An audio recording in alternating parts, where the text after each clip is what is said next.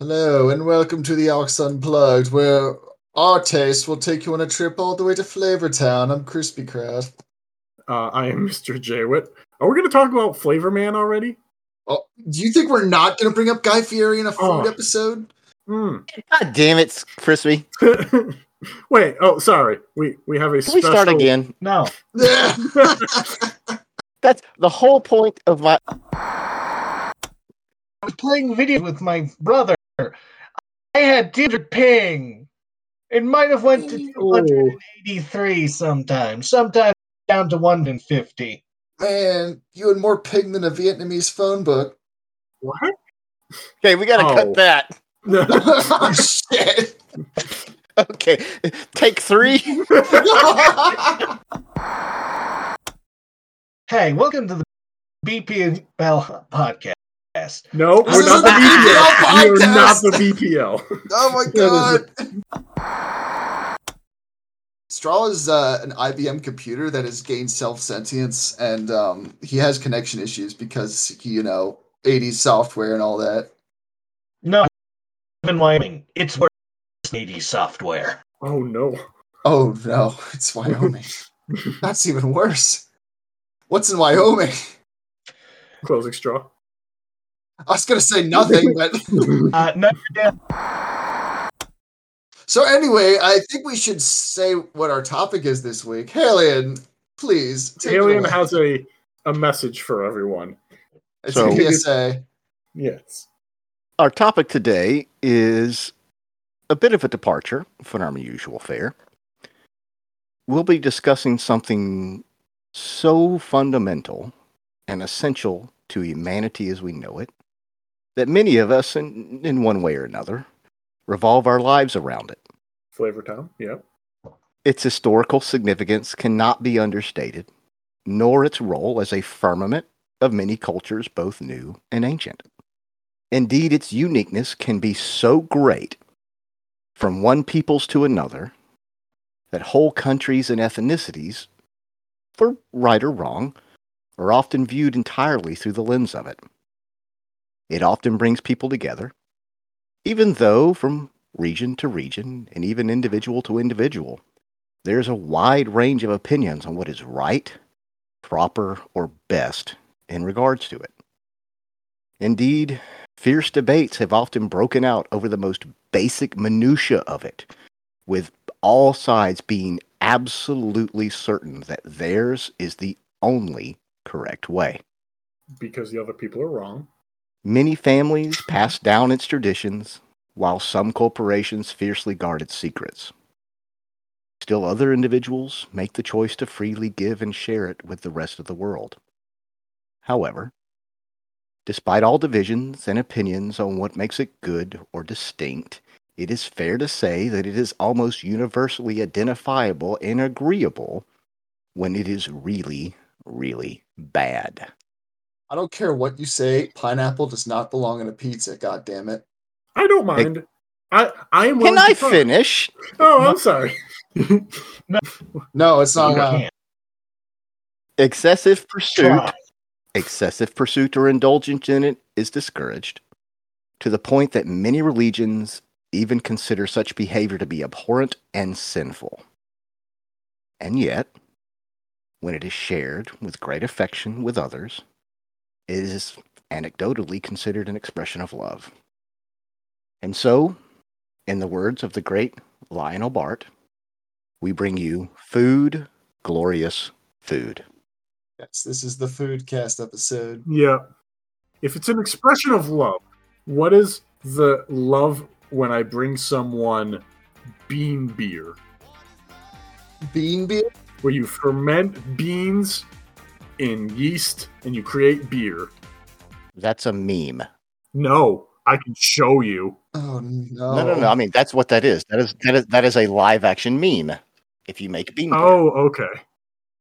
Speaking of that, of uncomfortable sensations, and have you guys remember the whole licking fad that happened a few years ago? Over.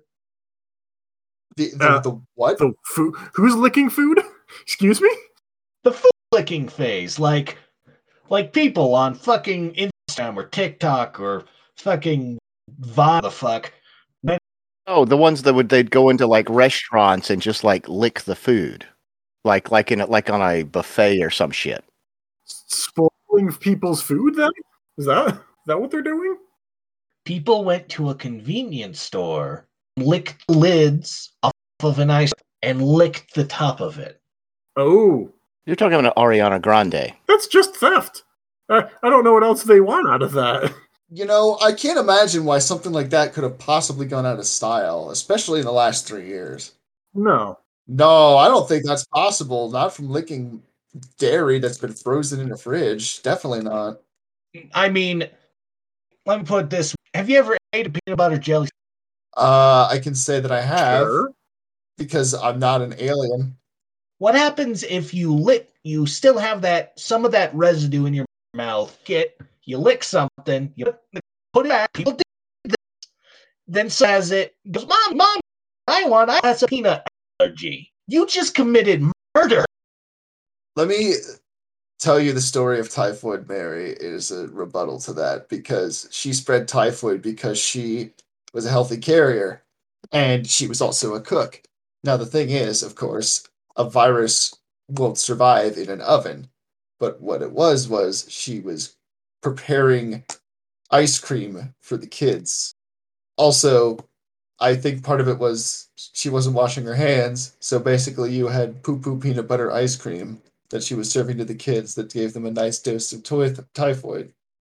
I thought today's Yeah. episode was going to be a nice, happy talk about what sort of food we make. Not Oh, I'll talk abusing. about that. Okay. Yeah. I was Yeah. like, Well, you know, this is the Aux Unplugged, baby. You just don't know where it's going to go. Is this where I bring up the McGangbang? The what? Oh, you bring it up. Oh, I will bring up the McGangbang. No. Do not. No, No. it's too late. there's too nothing late. inherently Oh. wrong with it. It's just bad. It's just culinary perversion, it's all. Don't worry about it. We should explain what the Yes, the McGangbang is for the McDonald's consumer that gets a little creative when it comes to their cuisine. You basically take a McDouble and a McChicken, you split the McDouble open in the middle, you shove the McChicken in there, and voila, you have a McGangbang, which you eat to your heart's content. It seems bad. To your heart's content or till your heart explodes? Yes. Yeah. It seems bad, but I will tell you from experience, it is pretty good. Well, all right then. What you're talking about is the McDonald's version of like the turducken. Basically. McDuckin. There you go, the McDuckin. It's a distinctly American tradition. Of abusing more things from McDonald's. That sounds like a lot better thing than what you made it sound like. The McGangbang is just the name. Yeah, I know, but the name. I don't know what you're doing at your McDonald's, but the name you put into the McGang sound like something much worse. oh no, you just get creative with the names is all. Let's not go there. It's all about branding. Yes. If McDonald's was smart, they would add the McGangbang to the menu.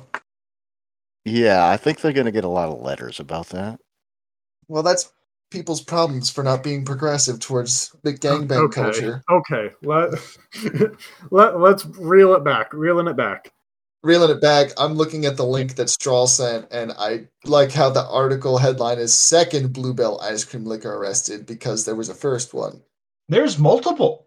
That's just cursed, man. It is. Like, of all the things to like and claim as your own, dairy, at least like on the hot dog roller, that shit's gonna be like on there all day. So, food. Food. Food. More specifically, cooking. Because I happen to like cooking a lot. It's one of my favorite things to do. I would be a chef if they were paid more. But they're not, so I never went into it and never cared that. It They're never paid worked in that stress and cigarettes. Yeah, basically. I also really enjoy cooking. You enjoy But- cooking for a different reason, though, I get. Food service is a new type of hell Yeah. that I What? do not want to subject myself to. No way. Cooking. The other day when 2 days ago I cooked with cherry mums, onions. Should add vinegar, but I didn't, and basil. And then just stirred all that up, add some seasoning, put the salmon on a wax, and just dump the tomato and onions and onion mix on top. Pretty good. On a bed of rice, pretty good. I'll be honest, it's a list of ingredients I was not expecting to come together, but that's the fun thing about cooking. So, okay, what style of cooking do you guys work on? What do you aim for? Or is it just whatever I got, whatever I can? Yeah, that one. Pretty much, yeah. Okay. I like to cook breakfast for myself a lot of the time. You know, when I'm not like rushing to get to work or anything, it's usually more a weekend thing. But I enjoy doing that in the morning, having a cup of coffee, just putting something on like a podcast or something, and just cooking breakfast for myself. And sometimes my girlfriend, if she's hungry, because she's not a breakfast person. I am not a breakfast person either. The first time I eat is lunch. Yeah. I used to be a breakfast person. Now I'm not really. I mean, I love a good breakfast. Like I especially like when I think of breakfast, I think of mornings. We camped a lot as a kid, you know, because we were rednecks. Am I the only sane person on this podcast that likes breakfast? No. Let me be clear. I like breakfast food. I don't like eating. I don't like having to get up and eating first thing in the morning. I see. Yeah. Like for me, breakfast, the memory of breakfast is getting up in the morning, getting out of my tent or sleeping bag, and Dad's got the propane stove going, and you know he's grilling up hash browns and toast and bacon and sausage and scrambled eggs, and just putting it all together, and then we're all sitting around, you know, on a hard concrete picnic table eating breakfast on paper plates with plastic spoons. But there was just something about that. It always tasted better when we were out of the lake. And that's just where I go to. And I don't eat a big breakfast because I like to save my calories to eat at night. I eat my big meal at dinner. But I fucking love breakfast. Like, I will go to the Waffle House and I will order the All-Star Special with grits, eggs, bacon, whole wheat toast, because it's better than white bread, and I will die on that hill, and a fucking waffle. And that is sex in your mouth. You're going to be upset at me. We don't have grits or Waffle Houses up north. Yeah, same here. I That's mean, all right. It's not your fault. We got Cracker Barrel. We have Denny's. Have the Cracker Barrel. Cracker Barrel wishes it was Waffle House. Middle has none of that. It's like a few breakfasts, but you can also get chicken for steak for breakfast here. So there's that. That sounds like a fun time. It is. Yeah. Halia. Yes. You made me cry. What? Made me cry. What did I do? Because that made me remind myself. Dad. He loved cooking breakfast. Sucked at cleaning up breakfast, but he loved cooking breakfast. One of his specialties was sourdough pancakes. My dad, he always liked to cook breakfast for his like Saturday, Sunday.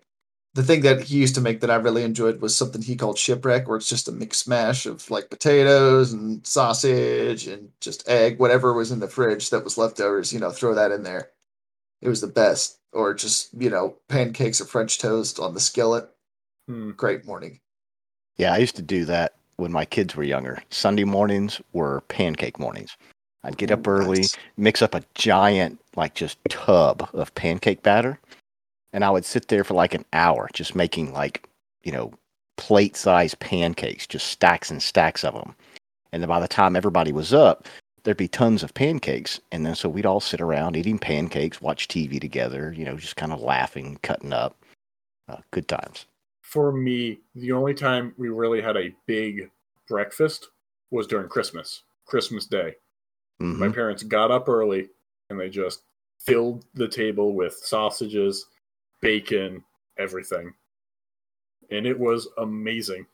Sounds pretty nice. It's funny how our memories of food are so often tied to family or holidays or special occasions. most time when humans were hunter and gatherers, it was you eat as you go, and then you go on fire and have more food. I mean, Jesus, fuck. Food goes all the way down to lizard brain part of your head. That goes, food. I want food. And then everything else just constructs it upwards. See, I'm just thinking of that scene from Ratatouille where the food critic takes a bite of the food towards the end of the movie, and he's like flashbacks to having like lunch with his mother as a kid. Like that I think is the power of like the taste of food. Like my mom, she makes a special kind of chicken pot pie. Now, most people listening to this podcast would probably imagine a pie. No, that's the inferior kind of chicken pot pie. This kind of pot pie is more like a dumpling soup, and it is delicious. And it's a recipe that my mom hand makes on a special occasion, and did a lot as a kid. Just rolling the dough out with flour on the table, and it's was something that really sticks with me even now. The style of cooking that my mom and her mom did when I was a kid. See, I relate to that, Crispy. This past summer, just a little background. My mom is like that old lady that you see who lives in her yard, whose yard and house look like they're the cover of a magazine, like Better Homes and Gardens or some shit. And like that is who she is. Like, she does not slow down. She is go, go, go, working in the yard, fixing stuff, doing stuff. That's just who she was. Well, early June this year, she goes out for one of her 2-mile walks that she does every day before to start in the yard. And her knee started hurting. By the time she turned around, by the time she got back to a house, she couldn't walk. Turns out, somehow, because, lady in her 70s, she had fractured 2 spots in her knee. Ooh. So she was essentially house-ridden for the entire summer. So she can't let her yard go to crap, and because she's the special type of person that she is, she's not going to just hire someone to come out and work on the yard, because God knows they're not going to do it exactly how she wants it done. So is she just driving? So 1 or 2 days a week, since I am the closest offspring to her, I would go over to her house this summer and cut her grass, do whatever yard work, dig up plants, retransplant plants, clean off the gutters, whatever it is that she needed done out in the yard, pick up sticks, whatever. Well, the payoff for this is she would make dinner, and we would share dinner, which was kind of nice. My mom lives alone, so she was happy to have the company. But it was once a week, like being transported back in time to my childhood, because my mom still cooks the same meals the same way that she did when I was a kid. So to have the same country fried steak with homemade mashed potatoes and boiled cabbage, to have her meatloaf, to have her homemade beef vegetable soup. I mean, it was literally like once a week, just having nostalgia in my mouth. It was really kind of worth it, all the extra work and the headache, just to be able to kind of relive that. Absolutely. And that is powerful. I would give anything to go back in time to have Sunday lunch at my grandparents' house. My dad's dad and mom, my mama and my pawpaw. Fuck you, I was raised in the South. That's what we called them. I would love to go back just once and to walk in that tiny little house where you could feel the heat coming off that kitchen as soon as you walked in, and to just taste my grandmother's cooking again. Because you never walked into that woman's house and there wasn't at least 2 cakes and a pie, minimum, homemade from scratch. And just to taste the things that she would make, I would give anything for that. Oh, man. I would give anything. Taste my dad's sourdough cinnamon rolls again. Oh, man. Those sound really nice.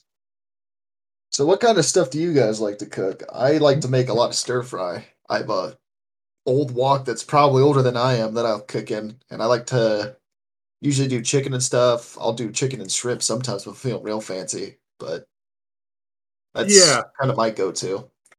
I default mostly for Asian foods as well, just because so good. It's just what I like. Yeah, it's fucking good. Yeah, every time. And it is. One thing I have noticed about being on the internet so much is I can know exactly how someone cooks in a different culture immediately. I don't have to do any sort of like anything else with it. I can know what like a generic Middle Eastern meal is like. So It's true. I don't tend to look too deeply into it because I know I can look anything up. Suddenly it doesn't matter exactly what I produce or what I eat. I am in a big town. I can just grab whatever. I can make effectively anything. So everything's opened up to me now. The ability to make anything, it's kind of unheard of for anyone anyone younger than 40. Just, I can do it. It's amazing. I love it. That to me is so wonderful about everything. Just being like, let's do this. Let's try this. Let me take a look at this thing. I love that. That is pretty nice, yeah. We found some really good recipes to make. One in particular being Mississippi pot roast, which is basically like a normal pot roast, but you put certain kinds of spices in there to make it really good. It's like a really nice recipe. Personally, I like to just either see what works, see what doesn't. Oh, it's half the fun of cooking. Like I made homemade spaghetti. Like I sliced the tomatoes, mixed it all up. I added the hamburger and did all that, add things. And I kind of disappointed my mom because she was expecting Italian spaghetti. No, none of them. It doesn't have any of that non-Italian basil or oregano or parsley. Oh, Ravioli. Italian spices. You know, all of the Italians that every single Italian in Italy uses, right? Mm-hmm. Yeah, and other stuff. Yeah, Even though the fact that the tomato is not native to Italy, it was actually brought over from the New World. Yeah. Wow. she told me to shut up. Mamma mia, it's a conspiracy. I have a conspiracy. I do actually have a conspiracy A about flavor conspiracy. It is. It's about what people consider authentic. Because you never see anyone talk about, oh, this is like Japanese sushi. Absolutely. And you start or actually I can't promise that Japanese sushi is like that. But a lot of foods is like, oh, this is an authentic thing. Neapolitan pizza. It's pure from Neapolitan, like Napoli. It's this wonderful thing. And it's existed in this form of a pizza for like maybe 100 years or so. Yeah. Even though it's like, that is where pizza came from. So like, obviously all of it.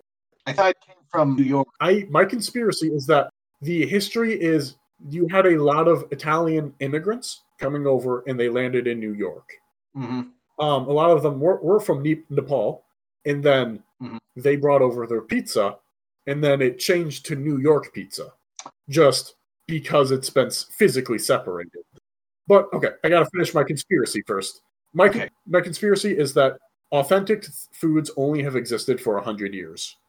The idea of this is the proper thing to do it. So the racial memory of what is actually I guess the cultural memory of an authentic food is only limited to 100 years. Fuck me, that actually kind of makes sense. Yeah. I think you are 100% correct. Yeah. Yeah. I have a story that kind of relates to that, Mr. J. Okay. So I agree with you, by the way. I think that what we think of as authentic isn't really authentic. It is a regional adjusted version of what it's authentic for. Yes, for that location, but not right. Everything gets adjusted for the region that it's in. Yeah.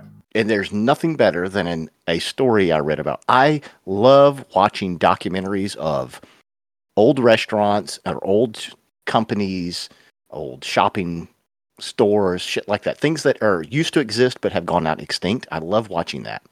So I watch a lot of weird stuff, a lot of weird YouTube videos.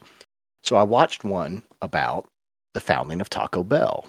And Adam Agusia's video? They were the only franchise to survive the franchise wars, you know. That is true. Now all restaurants are Taco Bell. But the founder of Taco Bell was a gentleman named Glenn Bell, who founded his first Taco Bell restaurant in 1962 in Downey, California. And he was trying to come up with a way to sell Mexican-style food to American audiences to do it in a fast food setting. So he was trying to figure out, well, how do we make like a Mexican street taco? It's a little corn tortilla, it's soft, what have you. Well, that's not very portable. It's a little messy. It's not as simple. So he came up with taking the same tortilla, but then you deep fry it, make it a hard shell. This was not traditional Mexican fare at all. But this was something new to make it easy, to make it fast food compliant. So he came up with the hard shell taco. So he opened his Taco Bell, and in his autobiography, he said, I knew we had something when this typical rich oil Texan man walked up with his big white hat and his big Cadillac car. And he said, what's a taco? And he said, well, they're 10 cents a piece. Why don't you try one? And he handed over his dime, and he handed him a taco, and he took a bite of it, and it just cracked apart and fell apart all in his hands, all down in front of him, and all over his boots. And he looked at him, and he thought, "Oh fuck, this is done. This is it." Yeah. And then the guy fished out 2 dimes out of his pocket and set him on the counter and said, "That was damn tasty. Give me 2 more." Huh. And that was the birth of the American hard taco. You're saying Taco Bell is the reason we have hard shell tacos? Correct. Wow. I didn't know that. Up until that point, at least to Glenn Bell, that is the story. I appreciate the fact that Americans did decide to take something and deep fry it, and now it's better. I'm just thinking of the meme of the one Taco Bell meme where it's like you'll go to Taco Bell at like, I don't know, like 11, 12 at night, and you just see people of all different stripes in line to get tacos at Taco Bell, and it's like, Taco Bell's the great uniter. I would just like to point out that Taco Bell was launched in California, not the South, and it was a Californian company that came up with the idea to deep fry something and sell it to the masses. Are you upset at No. I'm just trying to say legacy? it's not just the South that thinks we should deep fry everything. No. That's America. All of America. Yeah, it's an American thing. Yeah. The South just gets the most heat for it because we're all trying to put our blame somewhere else for why we're so fat. Oh, no. Hey, that's fair. We earned it. I thought it was the Midwest that produced the deep fried butter. That's just a whole other level of culinary perversion. I thought the Midwest was all about deep frying and cheese. Yeah. They'll deep fry their own fucking leg if they get the chance. God, it's so good though. I can't help it.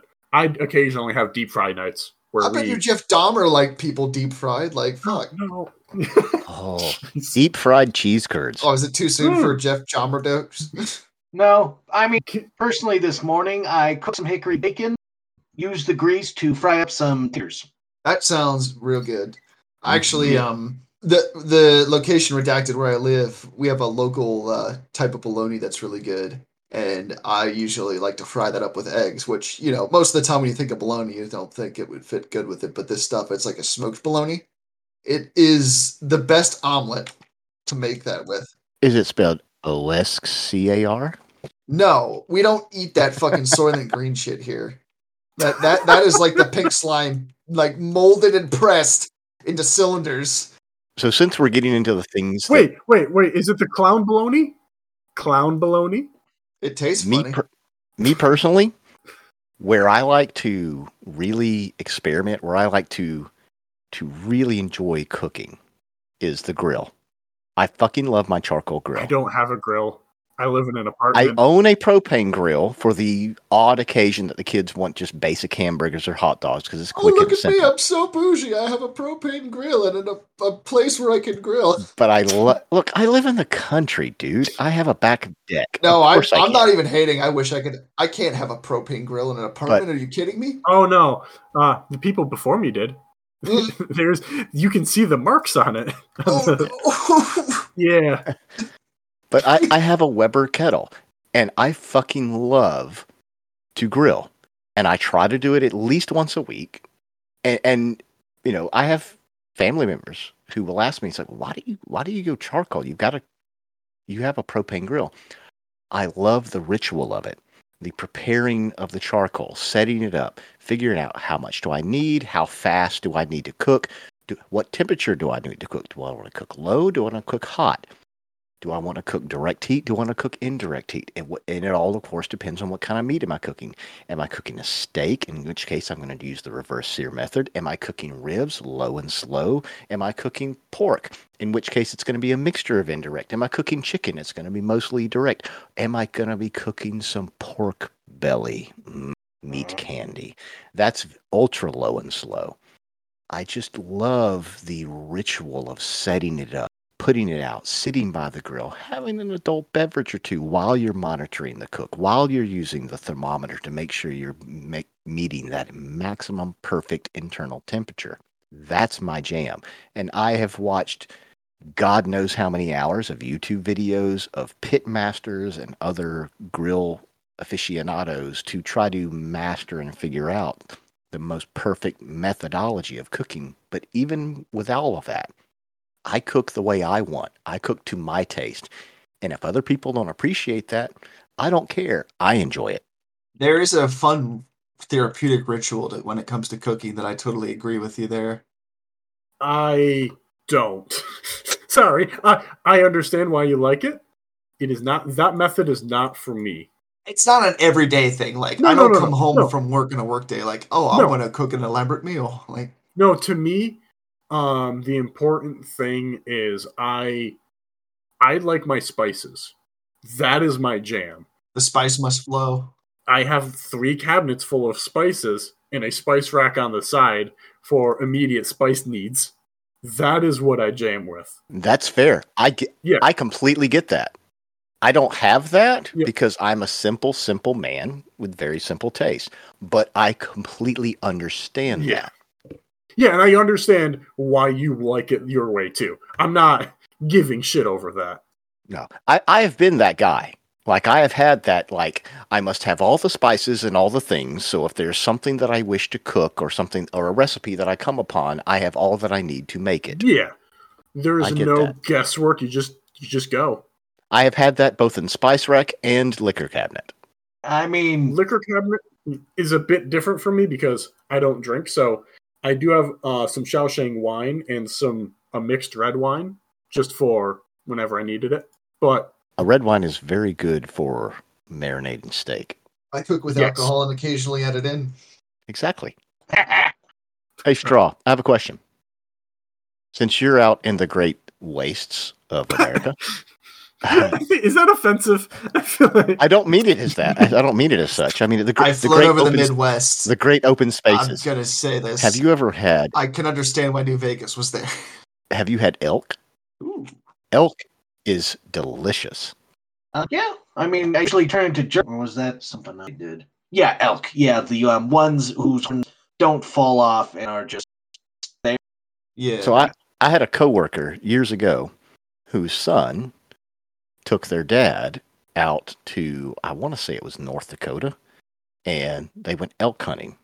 And it was one of those things, kind of like how you go fishing out there, where whatever you cook or catch, kill, shoot, whatever, they will clean, package, and ship back home for you. And so they shot and killed a couple of elk. And so she brought some to work and shared it with the rest of us. And so I had this nice little steak of elk. It was so red. It was almost a dark purple. My God. And it grilled up just like a steak. And it was a little tough, but it had such an interesting flavor. It was just, the closest thing I can relate it to is venison, but it was different. I mean, technically, both animals do share a genetic history, I think, and the fact that due to them being domesticated for how, unlike cows and pigs and what have you, they don't have all that, so gaminess is pretty good throughout. The best chili I've ever had in my life was some deer chili my uncle made. Oh, deer is delicious, man. I don't know what he did. I don't know how he prepared it, but hands down, best chili I've ever had in my life. I could say I've gone deer hunting, but the closest I got to bagging a deer was hitting one with my car. But I would say deer is delicious. Look, man, people where I live, they'll still eat that. No, that's my one regret. Is like I hit that deer and it's like I should have taken that somewhere to get it butchered. It didn't go very far. It was like in the next. That's not a good thing. Look, man, it's fast food, all right? So the only experience I have with deer is the 2 or 3 times my dad went deer hunting as a kid, because growing up in the South, you were expected to go deer hunting, even though I didn't want to kill a deer. They're beautiful. Sitting out in, the rain and the cold and not seeing shit. But I was probably in my mid-20s, and I was driving along, and nothing but pastures, hey Tink, on both sides of the road, and this fucking deer comes bounding out of the pasture with making a beeline to my car. I come to a complete stop, and the fucking deer runs directly into my car, bangs off the side panel, and then gets up, staggered, and then runs off. And I'm like, what the fuck, dude? You had the rest of the road. You had to run into my goddamn car. Oh no.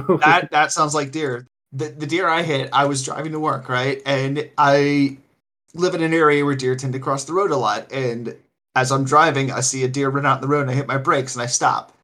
And the deer just stops there for a second and keeps going. I was like, all right. So I start speeding up again.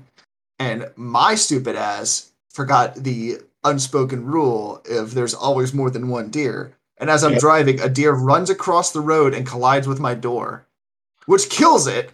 It runs off like, I don't know, maybe a yard or two, and then dies in the house that's right across the road. Which I wish I would have known that, because I would have gone over and kicked it like, look what you did to my fucking car, because it fucked the door up and I had to get it replaced. But yeah, deer are fucking stupid animals. I just want to say. Yeah. I used to work 2 jobs, and my early morning job was at UPS doing what they call preload, which means you unload the tractor trailers and then separate it and then load up the package cars to go out for delivery. So it's about 2:33 in the morning, and I'm driving down a highway in rural Georgia, and I have no fucking idea what it is, but suddenly this gray lump of hair comes bounding across the highway, and I just slam right into it with my car. Well, it bounces off, and I just keep going because it's 3 o'clock in the morning, and I'm tired, and I got to get to work. But it's not until later I realized what this was. It was a fucking coyote. Oh. And because there's just hair, there's blood, the car is fine. It's just messy. Yeah, I had to pick up a dead deer once. That was a fun morning. Yeah.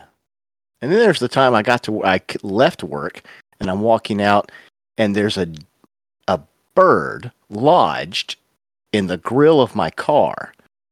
Like, it's almost like it was trying to fly away from me as fast as it could, but it wasn't going fast enough. And it's just lodged with this expression on its face, like, I'm almost about to make it. Like, it almost looked like a hood ornament. Dude, that happened to me too. I was driving to work the one day, and a bird flew across my road, and I didn't see it fly from the other end. So I was like, I wonder if I hit that.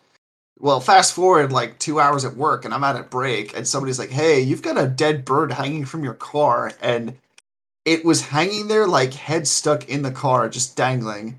Ugh. The bird that I had hit. See, mine was the reverse. This podcast brought to you by PETA.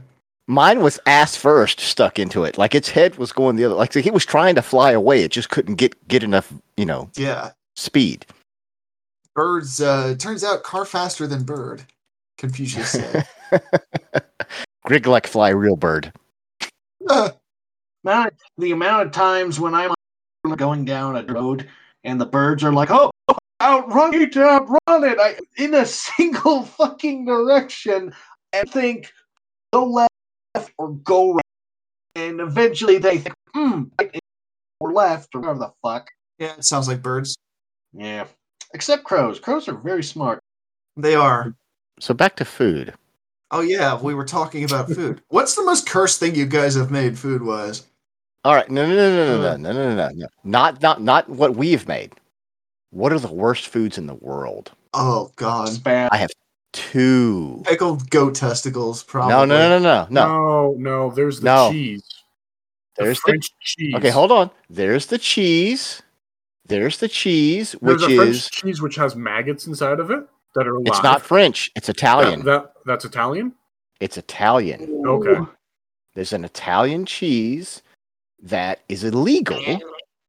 It's illegal However, It's illegal in America. Good. Specifically. No.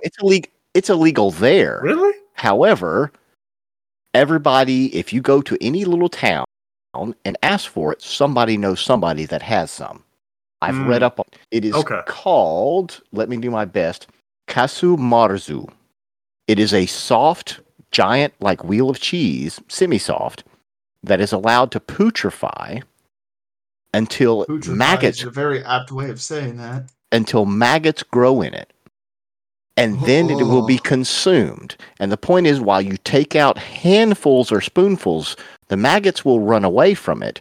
But it is the putrefaction that the maggots cause based upon the enzymes that they're excreting, that is breaking down, that creates this that is fucking cursed. Extremely pungent flavored, but it is also considered a delicacy.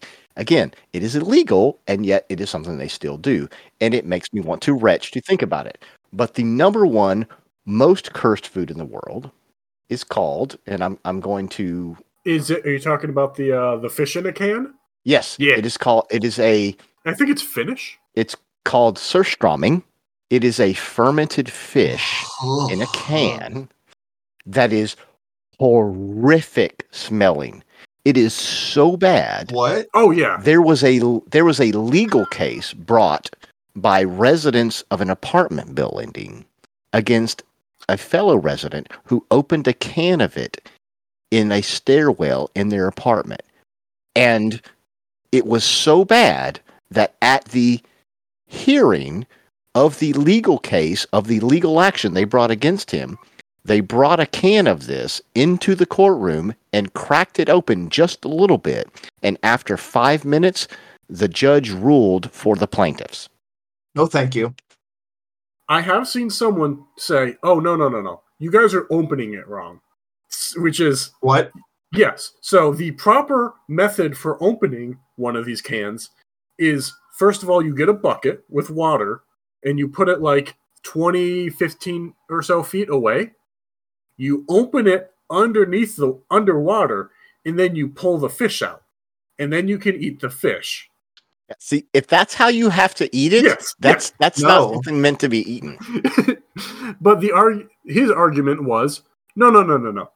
It's the juice on the outside that's really bad and stinky and gross. The fish is fine. It's not that bad.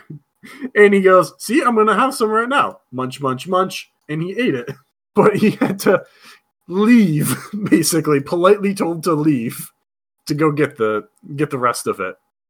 Do you want to know some honorable mentions for some of the worst smelling and cursed foods? Durians. Well, that goes without saying. There's a lot that could probably fit that list. Durian's not that bad. It's not good, but you can get used to it. There is a traditional Alaskan / Canadian native dish called jellied moose nose. Oh, no. And it's exactly what it sounds like. Well, you gotta remember about the whole native food things. Like with the Australian Aborigines and what have you, most of that is about not starving. No, it is a poverty food, and it's important to keep that in mind for a lot of these things. Yeah. The thing is food is that, well, especially with the Australian Aborigines, is that some of these are poisonous up to a specific time zone or time after it's been made, and you have to eat it then and there, or else it'll go back poisonous. Sounds safe. It's not, but... Of course it's not. We do that with lobster, right? Lobster's not poisonous. If it's been sitting out for more than a day. Red lobster? Well, lobster was originally considered a trash food. It was only eaten and consumed by poor people. And it wasn't until, hey, Tink, that... So was Cat. No, I'm sorry, she is so loud. Oh, no. She's fine. She's our Mr. Yeah, she's our Mr. Strain. But it wasn't until the rich people figured out what they were missing that lobster became desired. From what I understand, what they did initially with lobster is they just put it in a mortar and pestle and then served it up. Yeah. So it was one part, they were just like fucking up how to eat it. It's like eating the carapace of a bug. Yeah, no, it's not going to go good. Yeah, you're basically eating a bug. So there's a traditional native Alaskan dish where, salmon are a common fish in the area, in the rivers and streams and stuff, where you would catch the salmon, you would eat the salmon, but then you would cut off all the heads, and then you would bury it in a canvas bag or something, and leave it for several weeks to a month or two to ferment. And then you would come back, dig it back up, and then create a soup from this and eat it. That sounds a bit similar to there's like a sauce, a Mediterranean fish sauce. Oh, fish sauce is delicious. I love fish sauce. It's great. Oh yeah, Speak for yourself. It smells like ass, but it's really good. That's not selling me on the fish sauce, Jay. After they put the lid on the fish, let it heat up a while, and then take the lid off, and then the fermentation of the fish, it smelled and tasted good to them. So they added a shit ton of it to dishes and what have you. I'm not that keen on it. So in English, we have a bit of a failure with language. Just like the same way we don't have a good word for umami. There's another flavor that we don't have a good word for, which is like funk, like a gaminess or a fishiness. Because we can say this thing is fishy, but we can't say this has a small amount of fishy flavor to it. That's not a typical English-speaking way. Fish sauce is that fishiness, that funk that you can apply at it's a smaller amount. Yeah, it's a amount. Yes. So for a lot of Thai food, it's a lot of balancing all of the flavors, one of which is funk. So fish sauce is not, you don't want to just straight drink this stuff. You would die. Or you would want to die. But I want to die just thinking about it. Yeah. But for example, I made a peanut soup recently where it was very sweet. It had a very strong peanut flavor. So we put some cardamom in to warm it up to make it more of a nicer soup. And we used fish sauce to help balance it out. And it worked perfectly. I'll try it. Yeah, it's wonderful. It was really good. So I have a question. Okay. A part of my childhood I have found in my very limited travels apparently is an extremely regional dish. But have any of you heard of chicken mull? No. Can't say that I have. That sounds like some voodoo shit. All right. So, chicken mull. Chicken.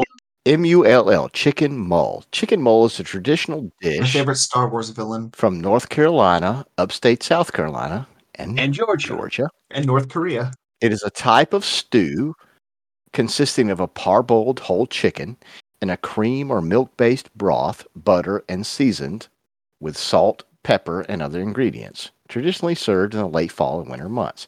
So imagine this. You take a chicken, you boil the whole goddamn thing, then you strip all the meat off of it. You throw out the bones, you throw out the sinewy bits, the what have you. A stock, you mean? Yeah, you just take all the meat and you just kind of grind it up into little bits. And then you boil it with a little bit of milk and butter with some salt and some pepper until you form up this kind of yellowy paste, liquidy, pasty type soup, right? It smells god-awful, but throw in a little hot sauce, some onions, and about a half a pack of crashed saltine crackers, and my God, it is the food of heaven. That is my childhood. Like haggis. Growing up, every church in my community, at least once a year, would have a sale where they would have chicken mull, where they would make just gallons and gallons and gallons of chicken mull, and you would buy it by the quart, usually $4 to $5 a quart. Again, it looks like, imagine if you took liquid paste and plaster of Paris. It's just this gray kind of liquidy goop, and it smells awful. You're not really selling this very hard. No. you're No, not. I'm telling you, it smells terrible, and it does not look appealing, but it is delicious. And apparently, it is something so very narrow and niche to this area of the country that I grew up that nobody else has heard of it. Listen, the thing about smell and texture is sometimes they are deciding factors as to whether or not I want to put something in my mouth. I mean, dog shit can taste delicious, but I'm not about to stick that in my mouth. Believe you me, I don't blame you, but Like, I didn't try crab cakes until I was in my 20s, man. I am telling you, Crab cake. if I had a quart of chicken ball, hot and steaming and ready to eat, I would take an entire sleeve of saltine crackers, crush them up, pour them in, throw a little hot sauce nest, and I would eat it until I could burst because it's that good. There's a lot of steps involved in there between you, like, consuming it and receiving. Like there's almost like the only places that even sell it around here are like little hole in the wall barbecue joints. Ugh. I mean, I've eaten pork rinds, so I don't know if I could talk a lot of shit. Hey. Not very... There is nothing wrong with pork rinds. Pork rinds are like sex in your Oh, mouth. I'm not saying that. I used to eat a lot of those. My girlfriend doesn't like that I eat them, but I mean, okay. My fiance will eat. Actually, no, I probably should not call her out for her food crimes.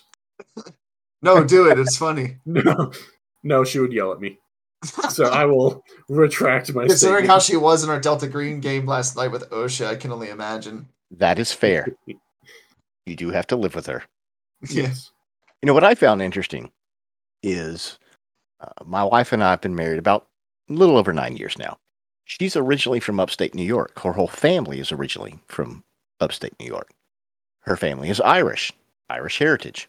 Mm-hmm. But there is something about just being from that region. Most of the dishes that she cooks, as far as traditional like meals, are very Italian. My significant other has Irish heritage as well, and they do eat a lot of mashed potatoes, that sort of thing. Past that, not particularly a lot of traditional Irish stuff that I've noticed. We do have some Irish curry though, which is actually good. Irish curry. Yes. What is that like? Okay, I need to know this thing. This is something that interests me. One of my my bad times is I like different curries, and the British culture has done a very good thing of spreading different curries out, like the idea of a curry flavor. So Irish curry is the Irish's interpretation of British curry, just like how Japanese curry is the Japanese interpretation of British curry. And there is a few brands that will probably get somebody upset, but we prefer Irish curry over the golden curry from Japan. We have tried both of them, and we said we would rather have this Irish curry. I would like to try this. Here, speak into this potted plant. No, I don't know. I can't say I've done a lot with curry. It's McDowell's Irish curry, proudly made in Ireland, and we get it by the can full. If you can post a link to that, I will absolutely try that, because that you have piqued my curiosity, sir. If you can find a picture of the description, it is the wildest fuck. Actually, give me a second. I'm going to go grab my can and read to you the instructions for using it. Because, holy shit. So we have different types of descriptions for the sauce bit. Would you like the low-tech or the high-tech version? Let's start with low-tech and then the high-tech. Okay, low-tech. Put 8 tablespoons, half of this tub, in a saucepan. Pour in 590 milliliters of warm water and whisk it till it's smooth. Stick it in the hob and stir till it's boiling. Then That's simmer what for she 5 said. minutes. What? I said stick it in the hob till it boils. It That's says what she hob. said. Oh, Then simmer for 5 minutes and give it the odd stir. That's it. Now get it on your chips, chicken, wedges, or whatever you're having yourself. That is the description that they gave on it. You have sold a tub of Irish curry, sir.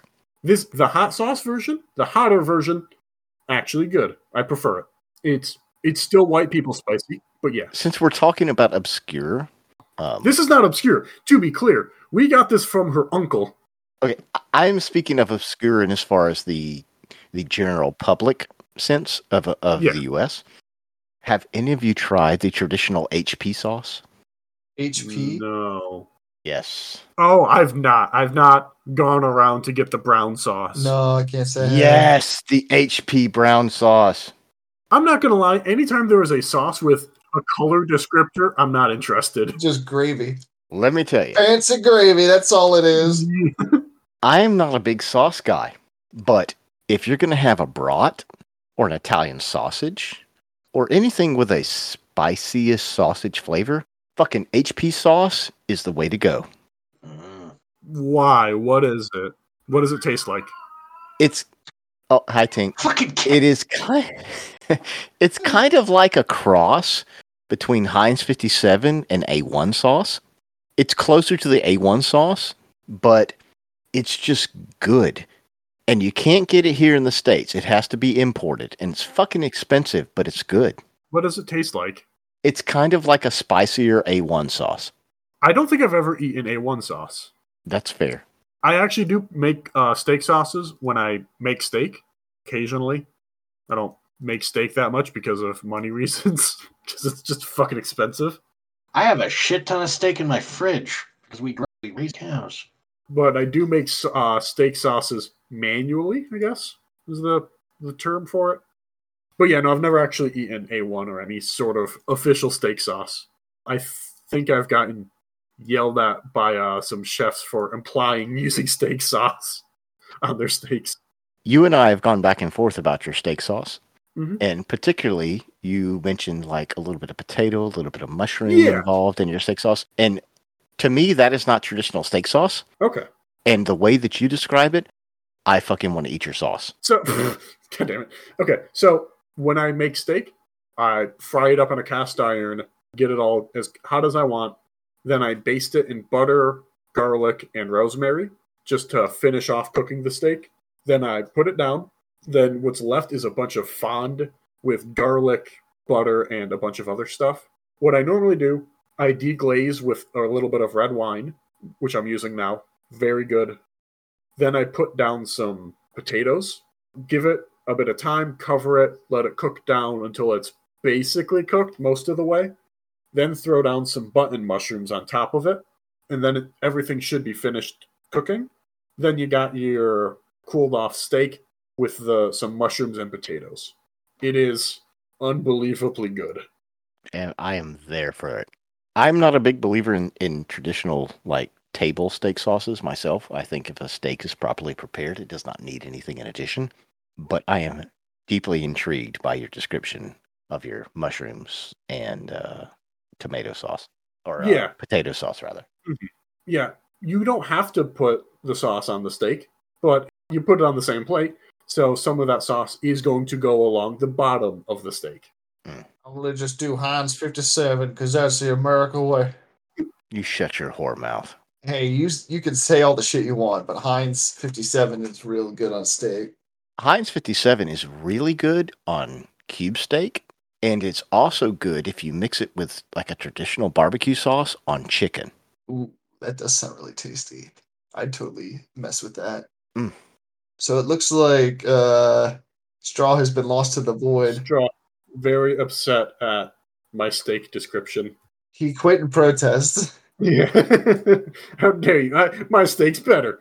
I do actually find that interesting how, just as a cultural thing, Americans, because we are all Americans here, we all consider our cooking prowess entirely based on how we can cook steak or like cook meat. American way. Yeah. That's fair. Yeah. Yeah. And I'm like, it took me a bit to realize like, oh, you don't have to cook meat well in order to be a good cook. But also, I want my good meat, so I don't care. Question. Yeah. Just a quick, no judgment. Mm-hmm. Steak, doneness. I'm a medium rare guy, leaning closer to rare. How say you? I'm more rare normally, more so burgers, but I don't mind pink in my steak. My steaks that I made last night, they were pretty pink in the middle, so. I go medium rare. When I'm ordering, when I'm cooking, I don't care. My fiance, she likes her steaks rare, so I will hope for that, but you get what you get. See, growing up, my dad cooked everything medium, but I like, I like the pink in the middle. It doesn't, and I'll even eat it rare, but medium rare, it's juicy, it's flavorful, it's softer. It's just, to me, that's where the flavor is medium rare. So, okay, this is where we will start disagreeing. Because to me, the inside of a steak is not as important as the crust. I like a very good crust on my steak. Why not both? You can have both. Yes, you can have both. Absolutely can have both. And I am 1,000% in agreement with you. That is where I struggle with the grill, is achieving that proper balance between a really good crust and medium rare. It is a balance and it is a learning curve. That is where the pan is superior. Agreed. Yeah, because I can get a good crust. I think a crust is more important than an interior. And we can disagree on that part, but that's just what I like. I don't disagree with you. A good crust, even if you slightly overcook and you're more into the medium to medium well, a really good crust can make up for that. Yes. But if you don't have as good a crust, but you have a perfectly medium well cook or medium rare cook in the middle, I think that is also valid, depending on the cut of meat. Yeah. But I agree with you. A really good crust goes a long way. That is the more superior. Like, you can only aim for one thing, and then you just gotta accept the other thing. At least that's my opinion. Like, you aim for one thing, and then you go, well, okay, I guess I'll make sure that we got this. And see, that's the part about the ritual that I enjoy with grilling, is figuring out. I prefer personally the reverse sear method. Once I get my coal, I use a little chimney stacker to get my coals going. And when it gets to that point where they're just about ready to pour out, I'll set my grill top on top of that and I'll sear my steak. Oh, on the chimney? On the chimney, directly on top of it, for about a minute to a minute and a half each side. So I get a nice good char. And then I'll pour out my coals and then I will indirect cook the steak until it reaches the proper temperature. Oh, I realize you're going to hate me. You're going to disagree with my cooking style forever. I will use liquid smoke to get the same exact effect. No. I don't disagree with you. Okay. That's fine. Okay. It is all about achieving the right flavor and the right texture. Yeah. And if you can master that with liquid smoke, all the more better. Okay. I am not judging you. Okay. 1%. Not at all. I am on like a 3-year journey right now to master that exact right time, temperature, crust, what have you. And what makes it more difficult is I generally buy my steaks on the thicker side, between 2 and 3 inches. And so that has a lot to do with how you balance that crust versus internal temperature. But no, no judgment here. Okay. I don't mind also just flipping a steak forever until you get it perfect. That's also a something not everyone agrees with, but I think it's fine to just flip it until you know what it is, because a crust isn't formed between the meat and the pan. It is determined by by everything else. I'm with you. I'm fine with that. So, as long as you get the result, how you get there doesn't matter. Okay. I know a lot of people are very picky when it comes to steak. And that's fair and valid. Or we could really go down the rabbit hole and start discussing ribs. Oh God. We're going to be here all night. I just slow cooker them. I do not have the space or anything else to do anything else. It's just slow cooking, and then we have pulled pork. See, to me, there are a few things better than putting a rack of pork ribs on the grill and cooking them low and slow for about 4 to 5 hours. Just about somewhere between 250 and 280 degrees. Just slow cooking and letting that meat draw back on the bone. You get that nice smoke ring on them. There's nothing like it. But I also enjoy some beef ribs. Cut some thick cut short rib beef ribs.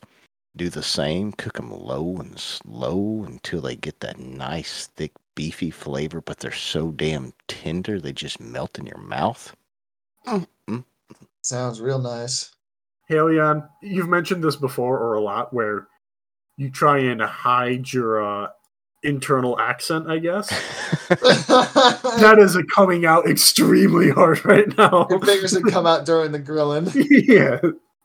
It's it comes out when it's all about the blue smoke. Yeah, that's fair. My inner Ray, Yeah. if you will.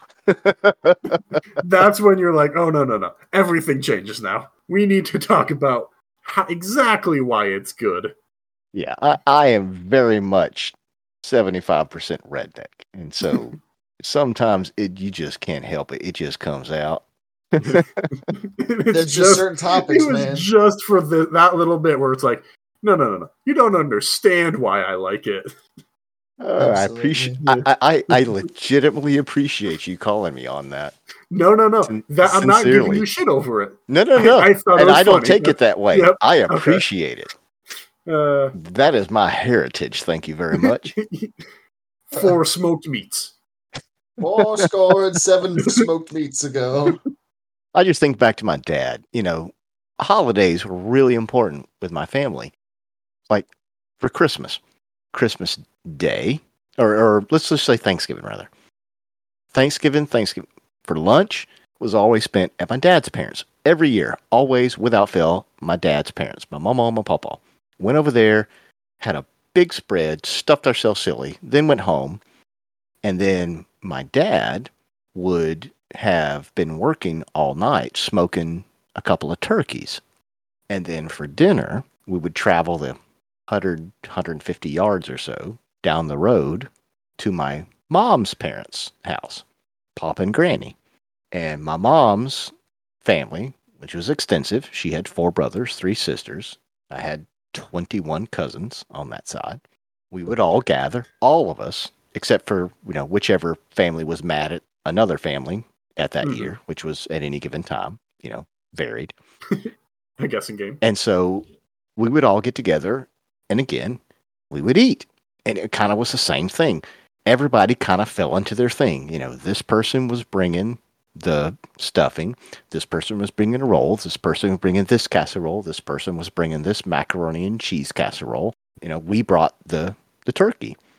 And my dad would always make a homemade chocolate cake because somewhere around Thanksgiving was my Uncle Eddie's birthday.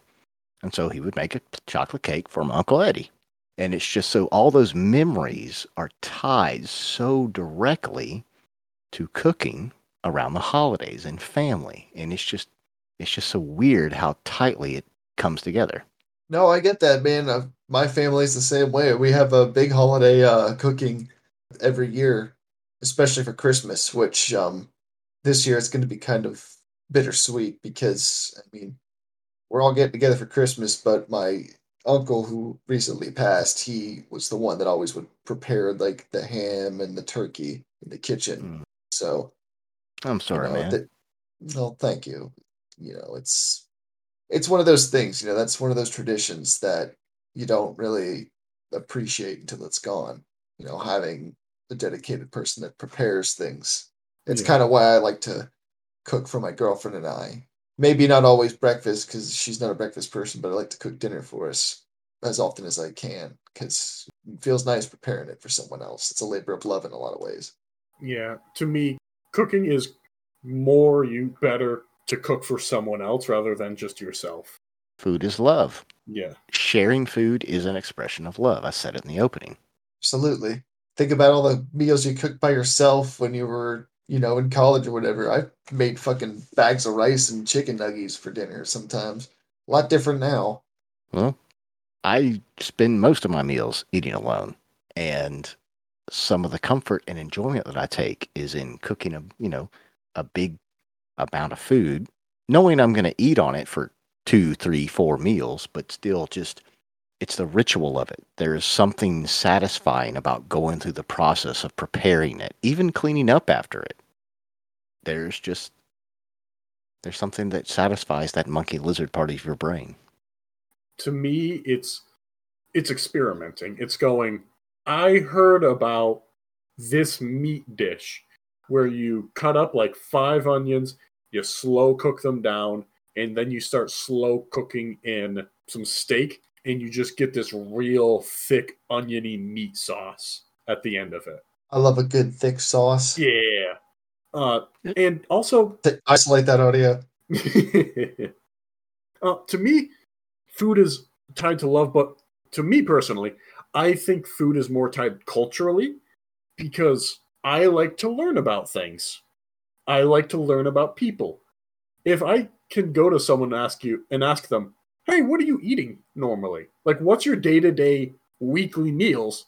That is a immediate cultural exchange, basically, where I can go, "Oh, I've never heard of this. Absolutely. What's Ethiopian food like? Let me try this." Oh my god, Ethiopian is so good. Yeah, I've never tried it. I would totally try it though. I think we've talked about this. It is a group sharing meal where you have a big old plate in the middle, and then with a bunch of different like flavored goops that you take a bit of the bread, the plating, you rip it up. Injera bread. Yes. And then you scoop it up and you eat it. And everyone... That sounds really interesting. Yeah, and it's just a cultural event where it's just everyone gather around and eat some food. It's interesting you bring up the cultural aspect because I think you're really onto something there. Just one example I was thinking of, it's like, think of the hamburger. It's a German thing. Like, hamburger is named after the city of Hamburg.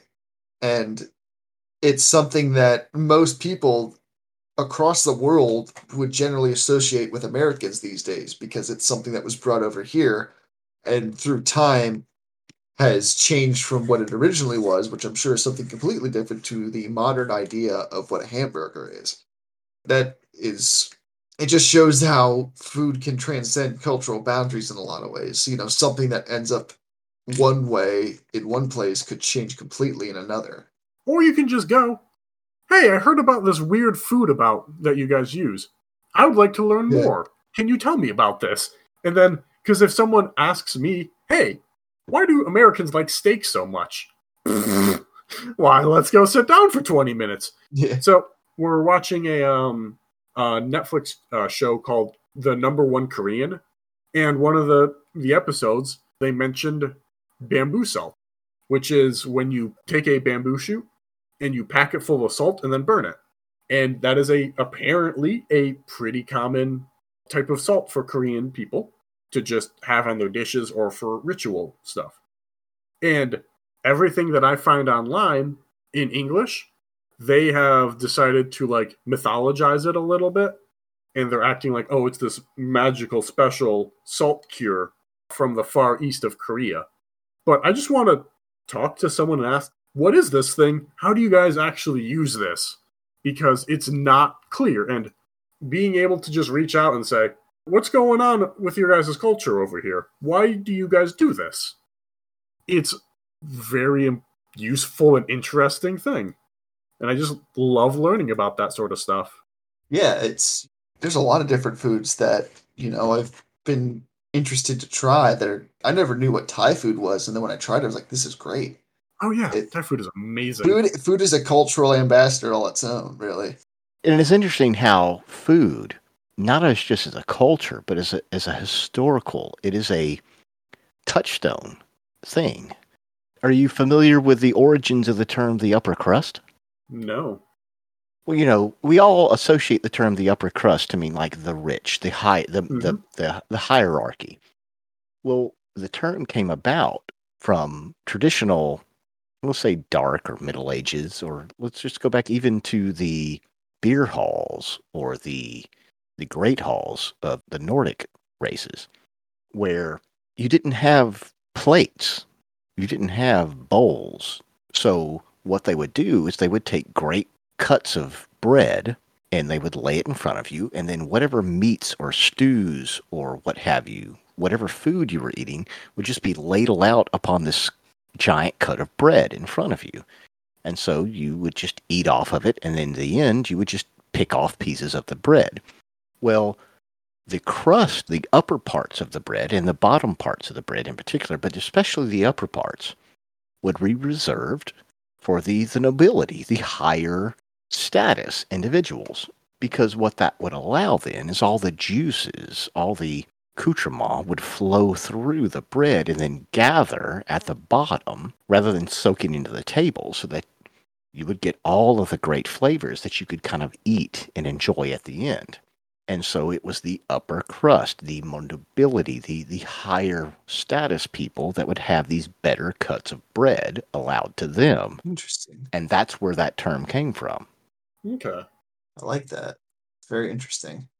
There's lots of things about food that have kind of interwoven their way into culture and things that we don't even think about today. Yeah. Really does show how food is part of our culture. I mean, at the end of the day, everyone needs to eat at least once a day. Exactly. For humans, we want to eat. So it's going to be, most of society is for food. I would hope so.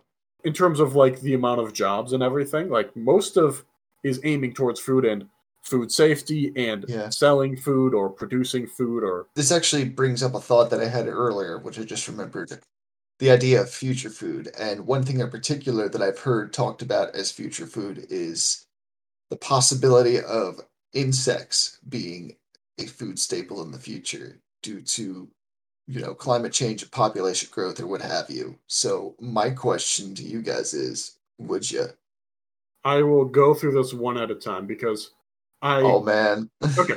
Sorry. My opinion is a bit different than a lot of people's, which is I don't think that insects are the future because nobody wants to eat insects, right? What a surprise. Yeah, no, exactly. Surprise, they're gross.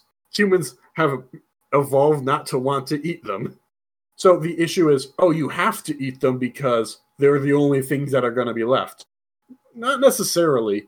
We have enough technology for other things now. I don't necessarily agree with 3D printing, but culture-grown meat, lab meat, that'll be super lab easy. Meat, hydroponics. Yeah, that is somewhere that will take off first, I feel. Because if you can get ground beef... I think it already has, honestly. Yeah, possibly. To some degree. Not like widespread necessarily. Yeah. But you brought up future, what I'm assuming is, since you're talking about eating insects, you're talking about a post-apocalyptic type future, right? No, not necessarily that. Not post-apocalyptic. No, not post-apocalyptic. I'm talking more of like... In 50 years, we're not going to have cows anymore, that sort of idea. Right, because of climate change, blah, blah, blah. Okay. Yeah, yes. I think that's going to change how we grow or cultivate Question. food. Have either of you watched Snowpiercer, the movie? No. I think I've watched maybe 30 minutes. Okay. I'm going to spoil something for you. Okay. It's the movie's been out for almost 10 goddamn years, so if you haven't seen it by now, that's okay. On you if I spoil it. All right. So it's set in a post-apocalyptic future where it's essentially a constant Arctic winter, right? The only humans left are on this train called the Snowpiercer that is moving, and it can't stop. If it stops, it's done, right? So it just has to keep moving. Well, the people at the back of the train are the super poor, the peasants that just barely making it.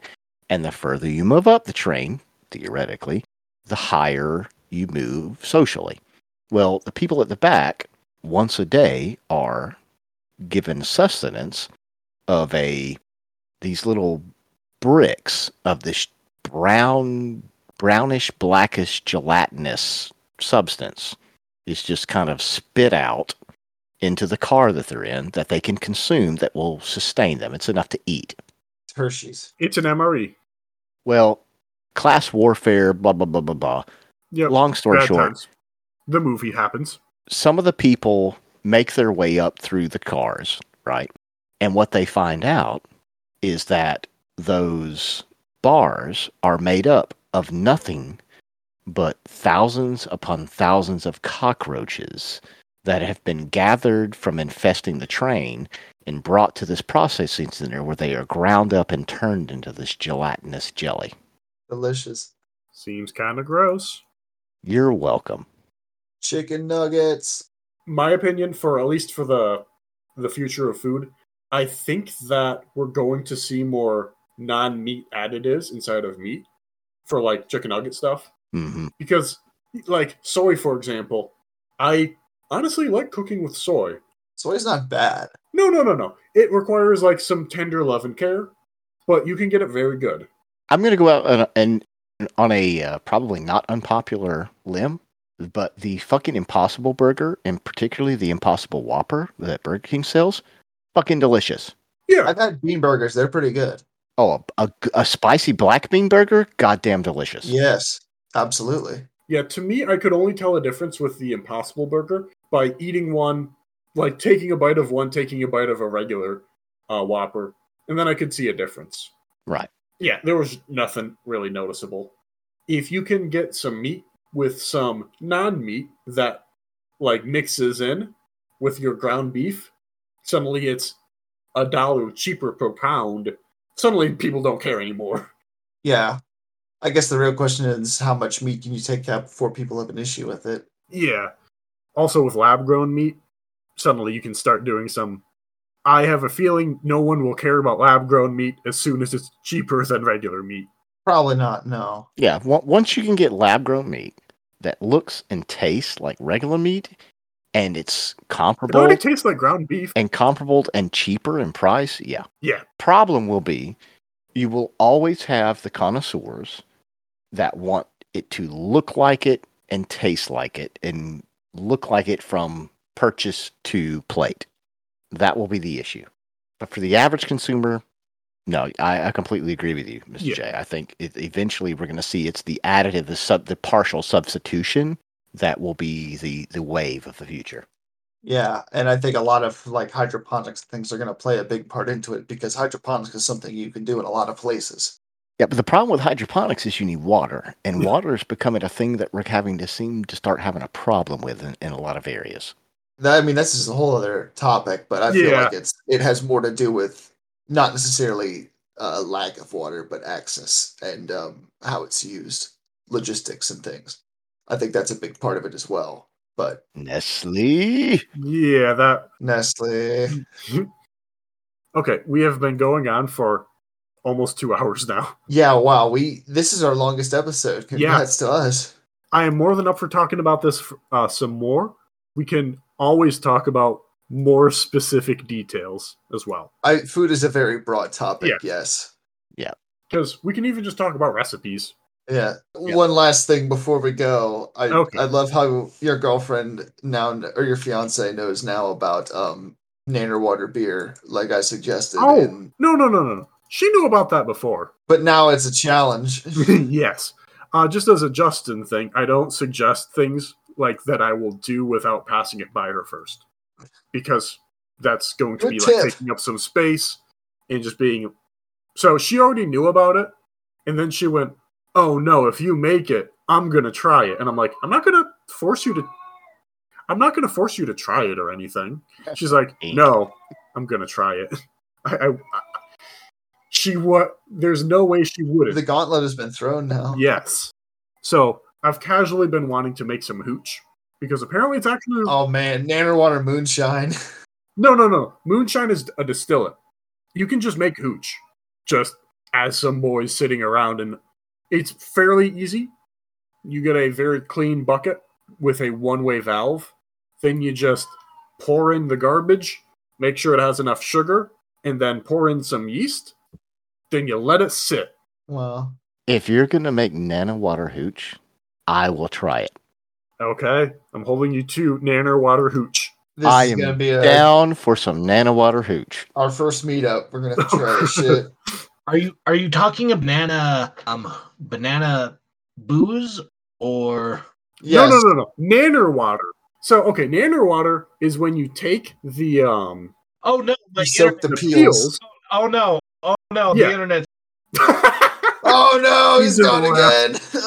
Oh, he's back. Anyway. You're in the Matrix.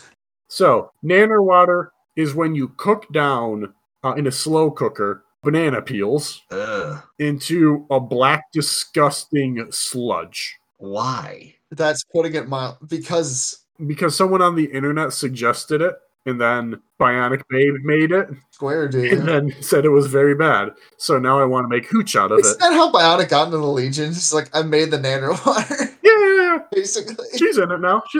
She's great. No, I mean, good on her, but I watched the video, I'm like, my god, that crock pot is probably ruined. Yeah. Personally, I would just use the bananas. Like, why banana peel? Why? Because it's bad. It's part of the meme. You want to do the bad Why? thing because it's bad. Yeah. No. You think we're making this because we want to? No. No, it's been a bad challenge. Now, growing up, every summer we would get together as a family at my grandparents' house, and we would at least once or twice, everybody would bring their own little crock of homemade ice cream. Mm-hmm. And my favorite, the one that I remember, is homemade banana ice cream. Now, I'm not a fan of bananas, mind you, particularly the artificial banana flavor. I like the But artificial. homemade banana ice cream is goddamn delicious. I actually like the flavor of fake or the old banana flavors. I actually like it.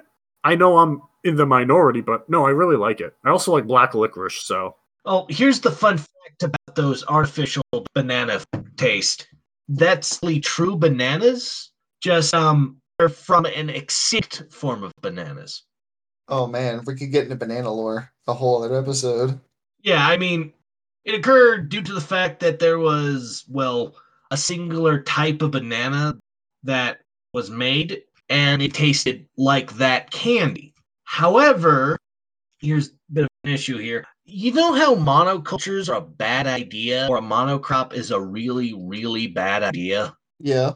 That's why, because like the whole potato famine and with the bananas, they got hit by a fungus that just wiped them out. Like, they're no longer here. Yeah. I see. They are extinct. Fun times. More of the story is diversify your portfolio. Yeah, for example, Brussels sprouts and kale are the same plant. No kidding. Yeah, they just did a lot of botany shenaniganeries. Huh. I love Brussels sprouts. Oh, yeah, they're delicious. Especially you cut them in half, add a little bit of vinegar. Some bacon bits. Maybe. Oh, yeah, bacon bits, some sugar. We're actually a recent convert to kale because kale in soup is actually wonderful. Your Kalians. And it blew my mind the first time that we had straight kale in a soup because, it's kale. You don't really want to eat it. But then you do, and it's because of the way that the leaves are, they start bunching up. And then when you eat it from the soup, it tastes juicy because it's just bringing up broth with it. I mean, you could technically cook anything and figure a way to make something taste good, not always should. And, well, I mean, that's why I like multiple food types, is because something good for us here in Wyoming doesn't mean it's good for you guys down wherever you are. Yeah, cultural colon is a real thing. Yeah. Why you can't drink the water everywhere. Yeah, Oregon Trail wasn't wrong. I mean, it's a mix of bacterias you're not used to, and the fact that, well, unboiled water kills you. Yeah, it'll happen. Oh, raw water was a very funny thing that people did for a while. Do what? Yeah, it was a white people, California rich people thing. A what now? Raw water. That sounds like a California thing. Yeah, it was a fun trend like 4 years ago. Just like, no thank you. The internet ruins everything. Just like dysentery. It did not last long because Thank God. people did not like what it did to their bodies. Oh, it made them shit themselves? Yeah, it was bad. Oops. Yeah, that sounds like an awful time. Oh, it's raw, natural water. So good for you. Fresh springs. Accurate. So, I don't mean to be a buzzkill, but we have been going for a while, and I need to get to bed here soon. No, I completely understand. This has been going on for... This is definitely our longest episode. Well, Yeah. maybe other than Delta Green, but... Well, it depends on how much we end up having to get cut out. Yeah. Yeah. I mean, there was a good 5 minutes in the start. No, we don't talk about that. It was a good time that I'm sure isn't being saved maliciously. Oh yeah, Crispy. I just can't wait. Vietnam. Don't worry about it. I just can't wait for the outtakes episode that's probably going to show up at some point. Do we have any? Okay, we can't have final thoughts on food because we're going to keep going. No. I ate his liver with the side of fava beans and a nice Chianti. I chopped alls and ate them. That was a All right, Albert Fish. that was something they said in King Cowboy Bebop reboot. What? I did not watch that because I got annoyed after the first, I don't want to watch it because this is an affront. It feels that is like the correct response. Ugh. Okay. On that bombshell. No. Here's a quick little fact about sushi. All right. It's delicious, and we all enjoy it. We appreciate it for what it is. Which version? Yes. The American, Yes. because we're Americans. Yeah. Japanese sushi is more, it's a cultural issue. What I think is another one of my cultural conspiracies, which is that when people take a food from one place to another, they're taking street food and then they're making it fancy. Yeah. So Japanese sushi is a street food. It's made to just be like, here's a bunch of garbage, get out, sort of thing. Then Americans took a look at it and said, what if we fancy it up a little bit, add a bunch of sauce, make tempura. It really yeah. I can see that. Yeah. Yeah, because did you see the images I put in Private Unplugged? It was fish covered in vinegar, salt, and merged in rice. And it was fermented for possibly month time. Yeah. And then they just pull out the fish, ate that, and threw away the sushi. No, threw away the rice. But then around 1600, 1700, they began to go, hey, what if we ate the rice? Yeah, I'll take my sushi from Kroger or Publix. Thank you very much. Honestly, I kind of want to try that. I mean, it's been a few hundred years. They more than likely fancied it, as you said. That's what everyone does when you get something new. Yeah. Yep. A lot of Chinese perspective of American meals, they actually just make it out of hot dogs. Huh. Oh. Makes sense. Yeah, that's the American meals are with ketchup and hot dogs most of the time. Fancied up. That's terrible. I mean, technically, that literally what you said with sushi is when a bunch of rich people went, this is foreign delicacy. Yeah. But then purple happened, and sushi went ass. Oh, yeah, that would do it. Yeah, sushi went way out of style. Can't imagine why. Yes. So maybe we'll dial into this in the Foodcast Part 2. Yeah. Part 2 of 6, yes. I think that we definitely are due for another episode of this. Yes. At least more specifics of foods. Just not Absolutely anytime soon. Like I didn't evolve into the teas I've been drinking, gut health, cultural, geographical push towards certain foods. All sorts of things we could talk about, yes. Yeah. Or the bullshit Chinese, here, snort this walrus tusk and you'll get a boner, I swear. Oh, that's a whole other thing. It's just cultures doing that shit, because that's, oh man. A lot of topics that we can cover with this later on. Yeah. Anyway, Crispy Kraut's tired and he needs to go to bed. I gotta get up at 5 a.m., man. Yeah, I do too. We're just, we just gotta end. Yep. Yeah. So, this has been the Auxiliary Unplugged. Thank you for listening. Bye.